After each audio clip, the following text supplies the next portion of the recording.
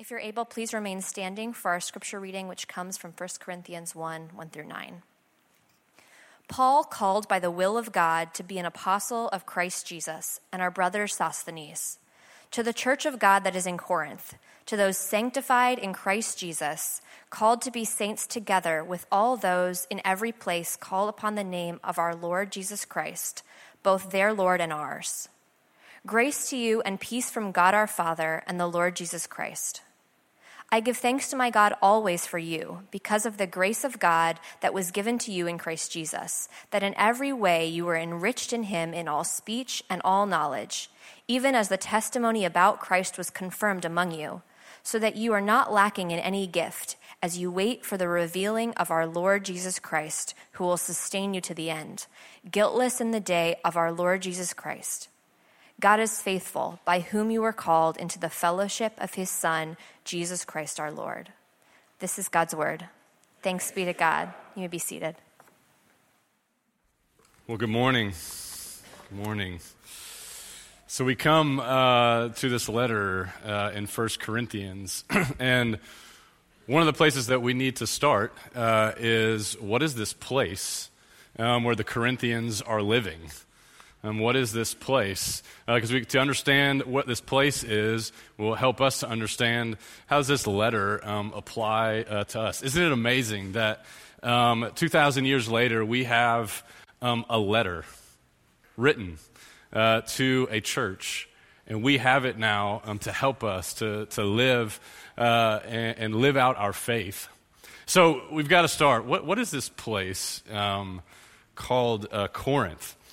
Corinth was a cosmopolitan place. Many cultures in one place, one of the largest cities, actually, in the Roman world. All right, so you got this place, many cultures. This would be the place that you would go to eat all the food from the entire world in one place. All the languages of the world represented in one place. It truly was a place where the nations came. Why is that? Well, because of where it was located, actually. Corinth was on this tiny little piece of land in Greece. And this piece of land connected northern Greece from southern Greece. And so the only way to get to the big places, the important places like Olympia, right? You can imagine this. The place where the Olympics are. Where did you have to go to get to the Olympics? You had to go through Corinth, right? You had to go through this city, Sparta. Is in southern Greece. So to get to Sparta, you had to go through Corinth. And so Corinth was this place where so many people came and gathered because of where it was. And so it attracted all kinds of people. It attracted traders, it attracted entrepreneurs, businessmen. You could make lots of money in Corinth. You could rise to power in Corinth. You could build your wealth and have your honor. And you did it all while playing that careful game of self-promotion, right? Promoted yourself by promoting the people who were investing in you and played that game, right? We know all about that. And so this place it's a commercial crossroads because of where it was. And so Corinth was really good at one thing. They were really good at becoming a place of international pleasures. That's what Corinth was known for. It was a highly corrupt and immoral place because of where it was. The temple of Aphrodite was located in Corinth. Okay, so Aphrodite, the goddess of what? Love, right? And so in order to spread the religion of love, there were many men and women who served at the temple and gave their bodies away. It's said that there were 1,000 typically at one time who would do this. And so no better way to get this religion out than to have that happening. That is Corinth. And so this reputation became so well known throughout the world. They attracted lots of people, and so much so that the city gave way to a lifestyle movement, if we could hashtag it, right? And you know what it was? Literally, this is what it was in the ancient world. To Corinthianize was actually a thing. That when you came to this city, you became a part of this city, and when you left, you were no longer anything but a Corinthian. And so to be Corinthianized, that would be a term we would use. He's Corinthianizing. She's been Corinthianized, right? And so that's the culture that we come into. And here comes Paul, right? Paul wanders into this city, and he tells us in the second chapter, actually, of 1 Corinthians, he says, I came into Corinth in weakness with great fear and trembling. And you can imagine why, right? Because of this place. But not only that, Paul came into this place in fear and trembling because if you know about his journey, he had just been beaten up in Philippi. Right? He'd been left for dead there. He'd been chased away after that by angry mobs in Thessalonica and Berea. And so for most of us, we would say, all right, time for a sabbatical. I'm out, right? This whole missionary thing is a little much, all right? But not Paul. Paul says, let's go to Corinth. And so he walks into probably one of the most intimidating cities that he'd been to yet, and he begins sharing the gospel, and there's fruit, but there's also a whole lot of opposition. And so God shows up to Paul in a dream. And this is what God says. Keep on speaking, Paul. You can check it out. Trust me, I'm not lying. All right, it's not my own vision. All right, Acts 18, go check it out. He shows up, and he says, Paul, keep on speaking. Don't be silent. I am with you. This is the best part. No one will harm you. He needed to tell that to Paul. But then he says, for I have many in that city who are mine, who are my people.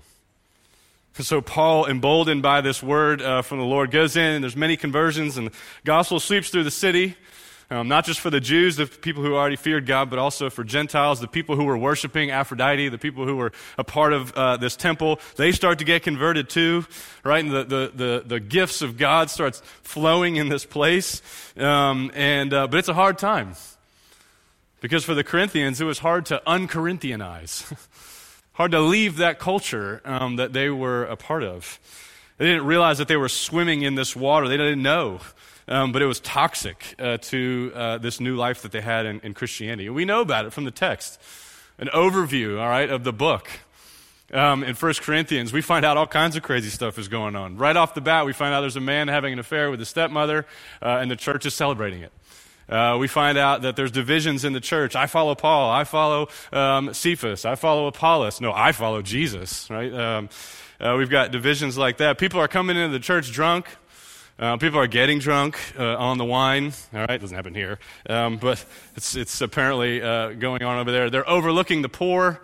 All the while they're gorging on everything that's going on in the church. There's chaos in worship. And all of that is because they've got a faulty view of the end. They say, oh, it doesn't matter. There's no resurrection. You know, we're good now. Jesus saved us, and it's all over. And so Paul writes 1 Corinthians 15 and says, no, let me tell you about the resurrection.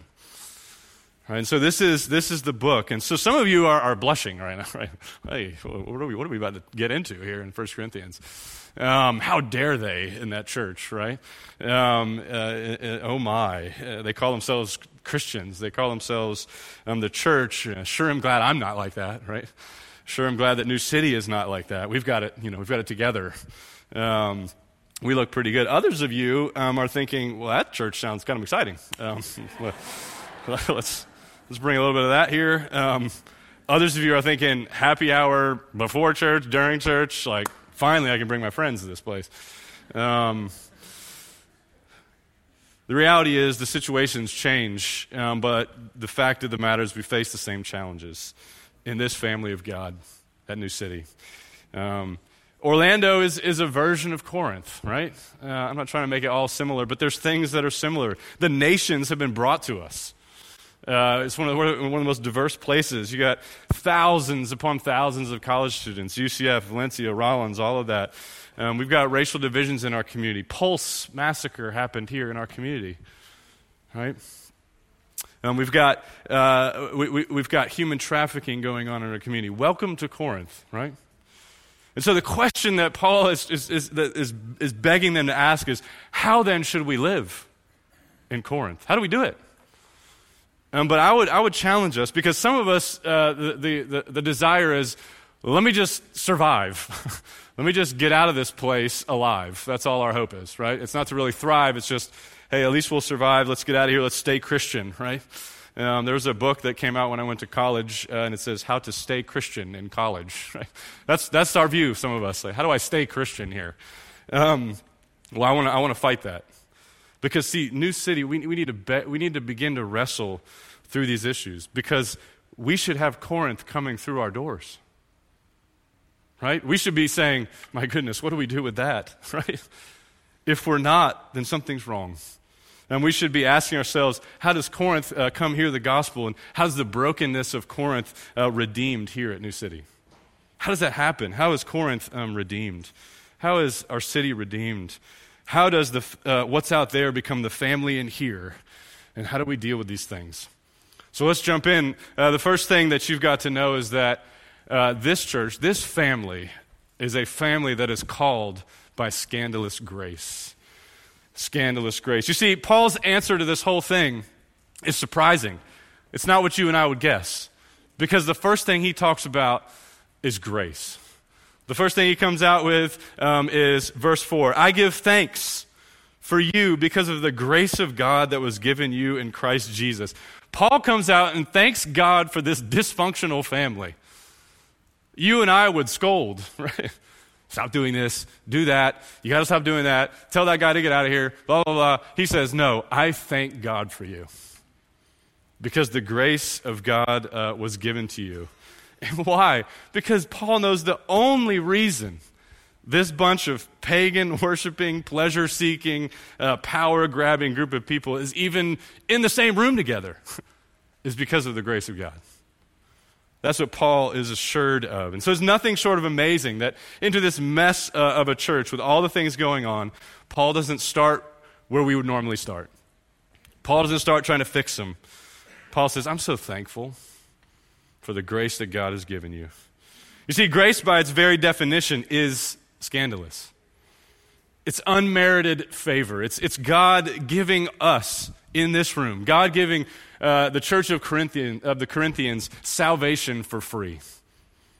We get so used to hearing that it falls on deaf ears, but this is scandalous grace. That we would be given that type of unmerited favor, that God gives us that salvation for free when we don't deserve it. The only thing that we earn from God, that we should earn from God, is His disdain, because we're His enemies. The only repayment we should get for our life is God's wrath. But into that place, God, as we know, sends Jesus, right? And this is the message that Paul's trying to remind them of. It's Jesus, it's Jesus, it's Jesus, right? Reminding them, Jesus is the one who obeyed God's law perfectly. Convicted for a crime he didn't commit, sentenced to death on a cross. He's crucified. His blood is offered as a payment for our sin. Pretty sure I'm going to need some water, so if someone could grab me that. I apologize.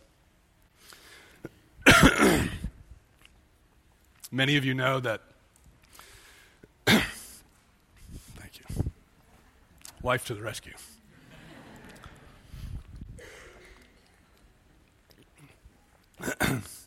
Many of you know, hopefully this will work,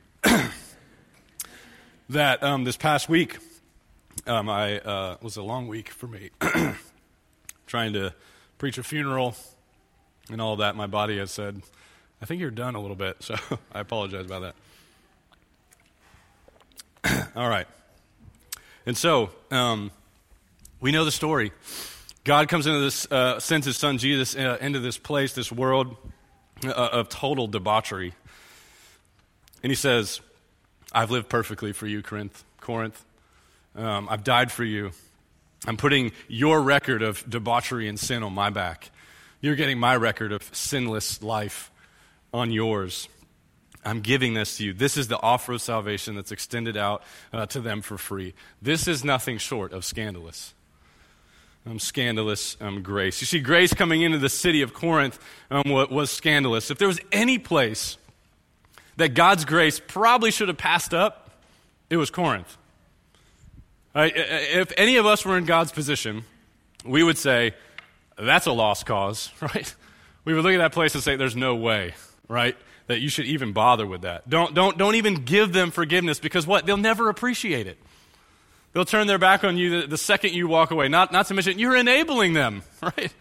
Look at this crazy life they're living. You tell them about forgiveness, they're going to be like, sweet, keep going. Why are you loving them? Okay, you can forgive them once, but don't do it again.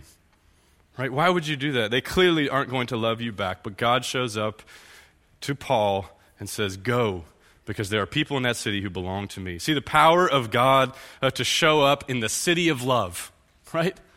This city of love where men and women are wooing each other to themselves, and God shows up and says, no, I'm going to woo you. Your power of love, you don't even understand love. I understand love. That's scandalous grace. This is who God is. So how do we get that grace? How does this happen? How do we come into contact? Because see, many of us, right off the bat, we're tempted to think so highly, already to think too highly of ourselves. Because we think that, man, if I saw that gift of grace, I would just grab it, right? I would hold on to it and say, that's mine. That looks awesome. I'm going to take care of that. I want some of that. But the reality is, on your own, even when you see grace, we turn away from it. The reality is, on our own, we're opposed to God, and that is because we have to even be called to that grace. It's not enough just to see it. It's not enough to go to look at it and say, man, that must be amazing. God actually has to reach out and grab us and call us into this scandalous grace. And see, this calling, for many of us, we think of our own kids. And we think of when I yell at my kids and say, come here! And what do? They don't come, right? They're still somewhere else. They're playing a game. Or we say, pick up your shoes. 5 minutes later, the shoes are still on the ground, right? Our calling doesn't seem to work, right? Or when we call someone on the phone and they don't answer, we think, well, that's how God's calling works. Sometimes it works, sometimes it doesn't. Is their heart ready or not? And let me tell you something. That is not the calling that Paul is speaking of. Do you remember Paul's story? That's why Paul starts in verse 1. I was called by the will of God to be an apostle. This wasn't my idea. I was killing people in the name of God. And God had to knock me off my rocker, bring me to a place where I could even hear him. Y'all, Paul's so sure that this was not his idea because of his story. And so he's reminding the Corinthians, listen, this is not you moving to God. This is God moving towards you. See, the calling of God is to remind us that God takes the initiative. God moves towards us, and that's what the Bible means when it says that we are called. It's why in verse 2, Paul says to them, Corinthians, you were called to be saints together, just like me. And so God moved towards them. He initiated their relationship. You wanted nothing to do with him. And this is what makes that grace all the more scandalous, that unless God calls us, unless he moves towards us, unless he changes our hearts, we won't even respond to this beautiful gift of scandalous grace. It would pass us right by. But God's love is towards us is so great that even though we're lost in our own cesspool of life, even though we might be Corinthianizers, God runs after us, woos us, and calls us, and says, I've got something for you. So this is what happens in adoption. Many of you guys know this. Some of you have adopted. Some of you are fostering, doing an amazing work for God in this way. But you know, there's this amazing picture of a helpless infant, right, born into this world and now is technically an orphan. Whose family am I going to be in? Helpless baby has no say in the decision of where they end up, right? This baby can't say, I want to be in that family. I want to go over there. I want to do this. Completely helpless. They don't know what's going on. And oftentimes they're being taken out of this potentially destructive place where they might be. And so if you have adopted, you know this moment. You know this moment when a judge declares to you that this child is yours. And what's the way in which that happens? They have your name forever. Right, adopted in this one moment, declared to be yours, never to be revoked, never to be taken back. And that's that defining moment. This child goes from not having a family to having a family, from one name to another. And God has called you by that same scandalous grace. He's given you his name, beloved child of God. So what about you? Do you know that you've been called by this scandalous grace? Let it be reminded to you this morning, even as we celebrated baptism, that God called you. right? God called you, he wooed you, he has made good on his promise. But that it wasn't you that moved towards God. God moved towards you. What else? Well, you never know when God is calling someone in your own life, right? We don't know. We don't have to know what's going on, but God may be the one convincing them. We don't have to, just as we're going to talk about in this public faith class, getting all of our words right and all those types of things. The reality is God may be calling someone in your own life. And we get to rely on God's calling, and then we get to love them. We get to love other people. We get to know their story, and we get to invite them. Hey, is God knocking on your heart? We don't call them. God does. And no doubt there's someone in this room right now whose God is calling on your heart. You may be knocking on your door, and you may be saying, I'm beyond this. I'm beyond redemption. I'm beyond God being able to call me because of what's going on in my life. Well, did you see the story of the Corinthians? You see what they have going on? Why don't you come home?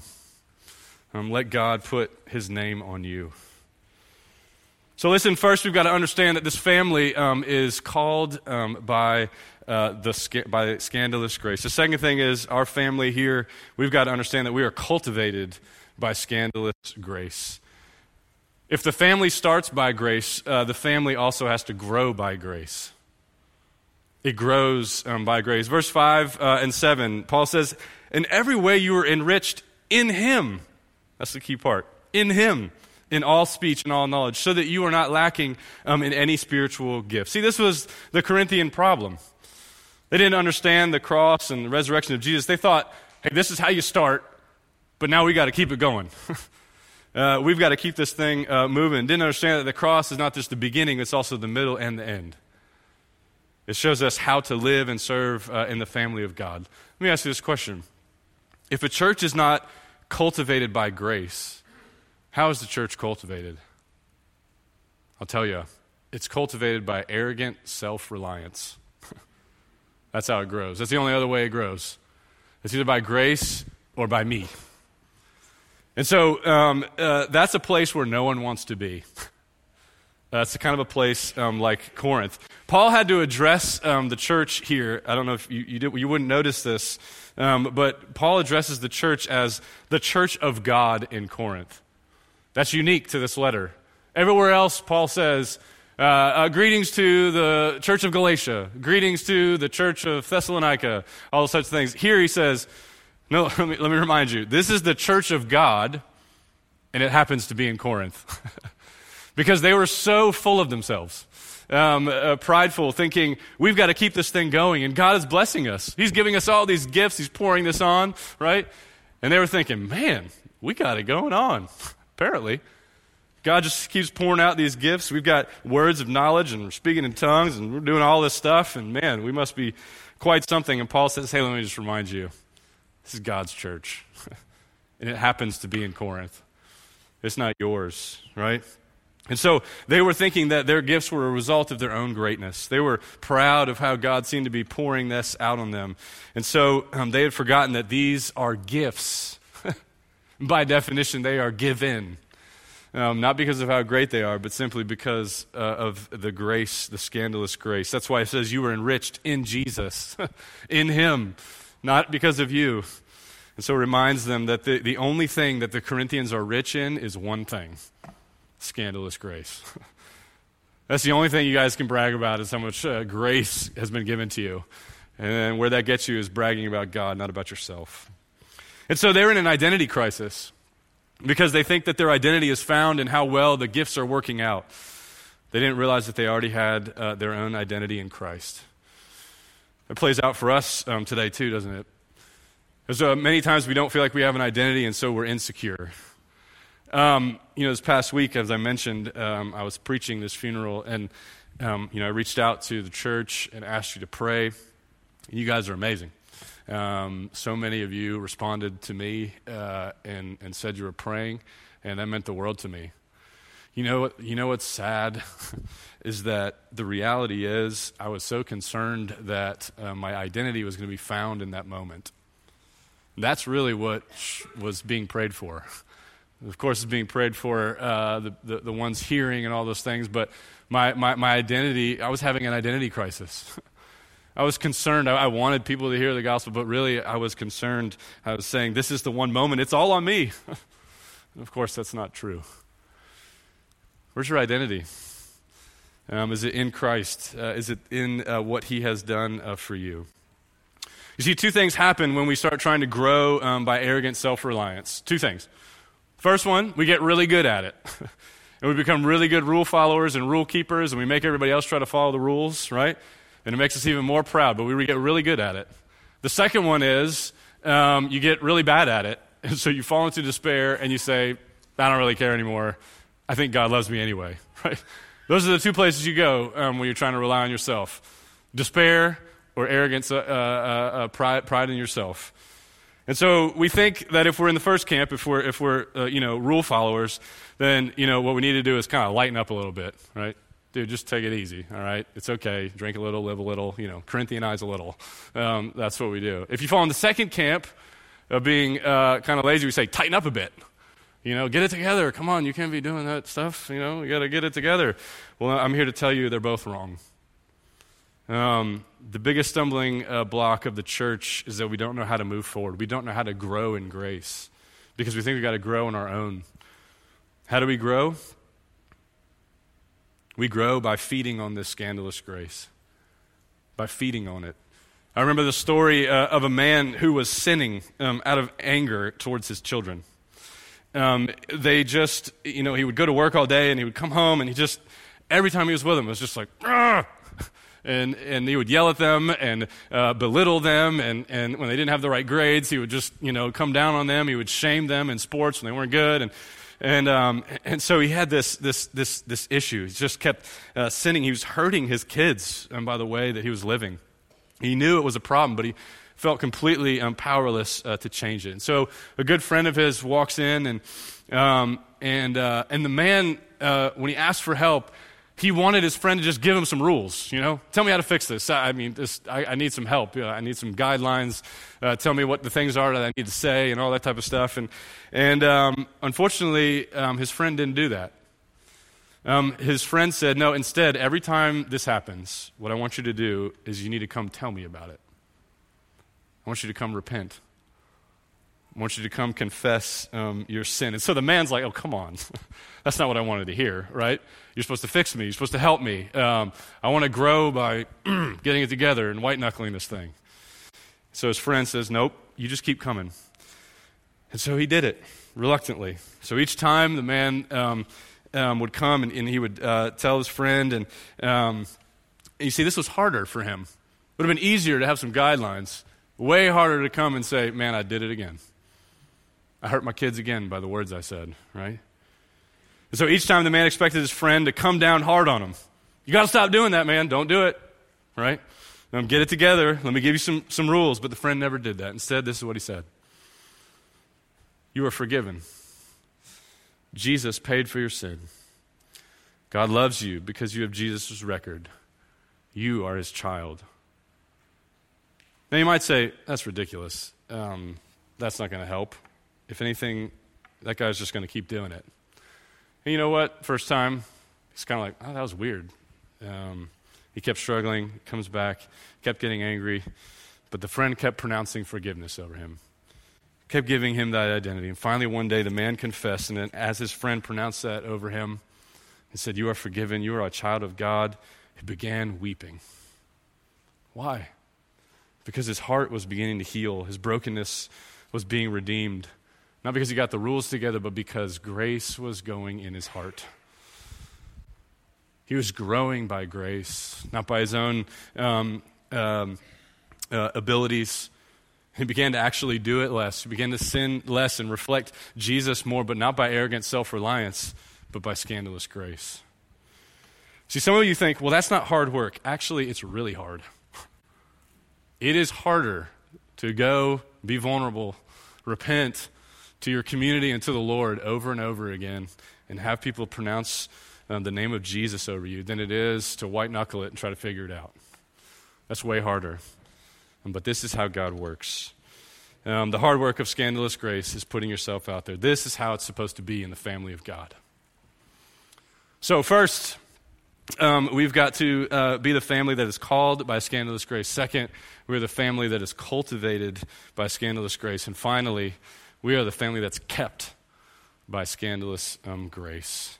See, if the family continues by scandalous grace, it is also kept to the very end by that same grace. See, Paul says in verse 2, he writes to the church of God in Corinth, to those sanctified in Christ Jesus and called to be saints, right?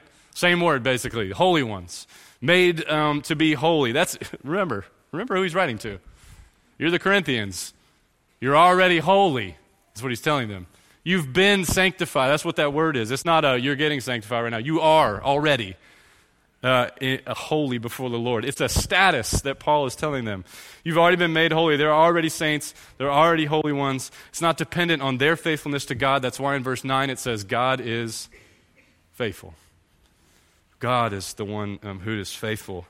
How does that happen? How does a group of people that's just wiling out, how does Paul look at them and say, you're holy? Well, simple. It tells us in verse 8 that we stand guiltless before God.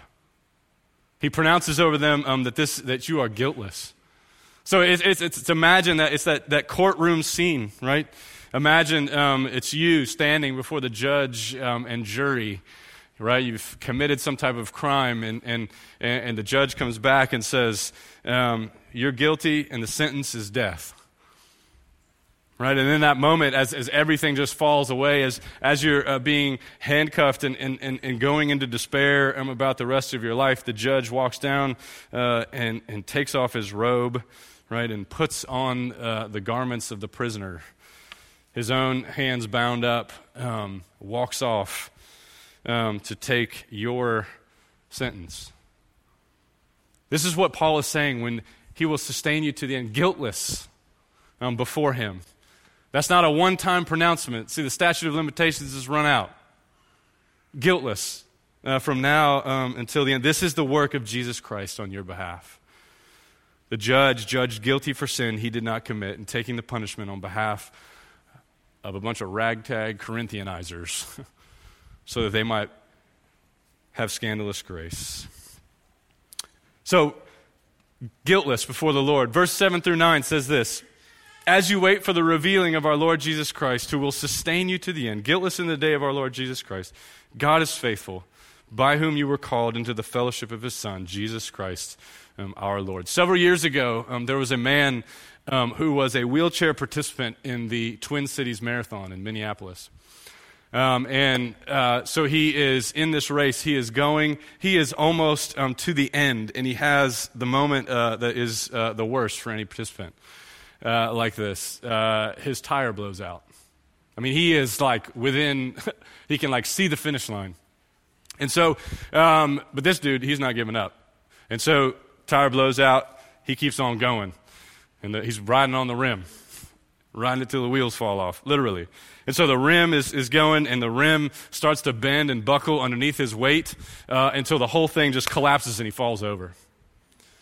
Right? And so people are on the sidelines, and they just, what do you do? They run over to him, and they pick him up, right? And this man, they walk with him all the way across that finish line. Listen, God will sustain you. That's what that's a picture of. Your broken, busted, disgusted life, right? Broken, wheels falling off, laying on the ground. God sustains you. It's even more powerful than that because God's the one who started you. God walks you all the way through, and he brings you to the finish line. This means that you'll be kept in the family of God all the way until Jesus comes again. Not based on you, not based on your own merit, but on God's grace towards you. Scandalous, yes. Gracious, yes. But look at the shape of the Corinthian church. I mean, if Jesus was to come back, as Paul was writing this letter, most of us would think there is no way those guys are going to be in heaven with Jesus. And yet Paul says, no, even this mess, I'm starting with the fact that you will be in God's kingdom with me. That's how powerful God is. You can't lose it. It's not an on-off switch. It's not based on how well you're performing. That's why Jesus said, no one can snatch them out of my hand. It's not something we do. We don't sustain ourselves. God is the one who sustains us by declaring us as guiltless. He is faithful. You see, adoption is the same way. Just as you were called in adoption, you got that name put on you.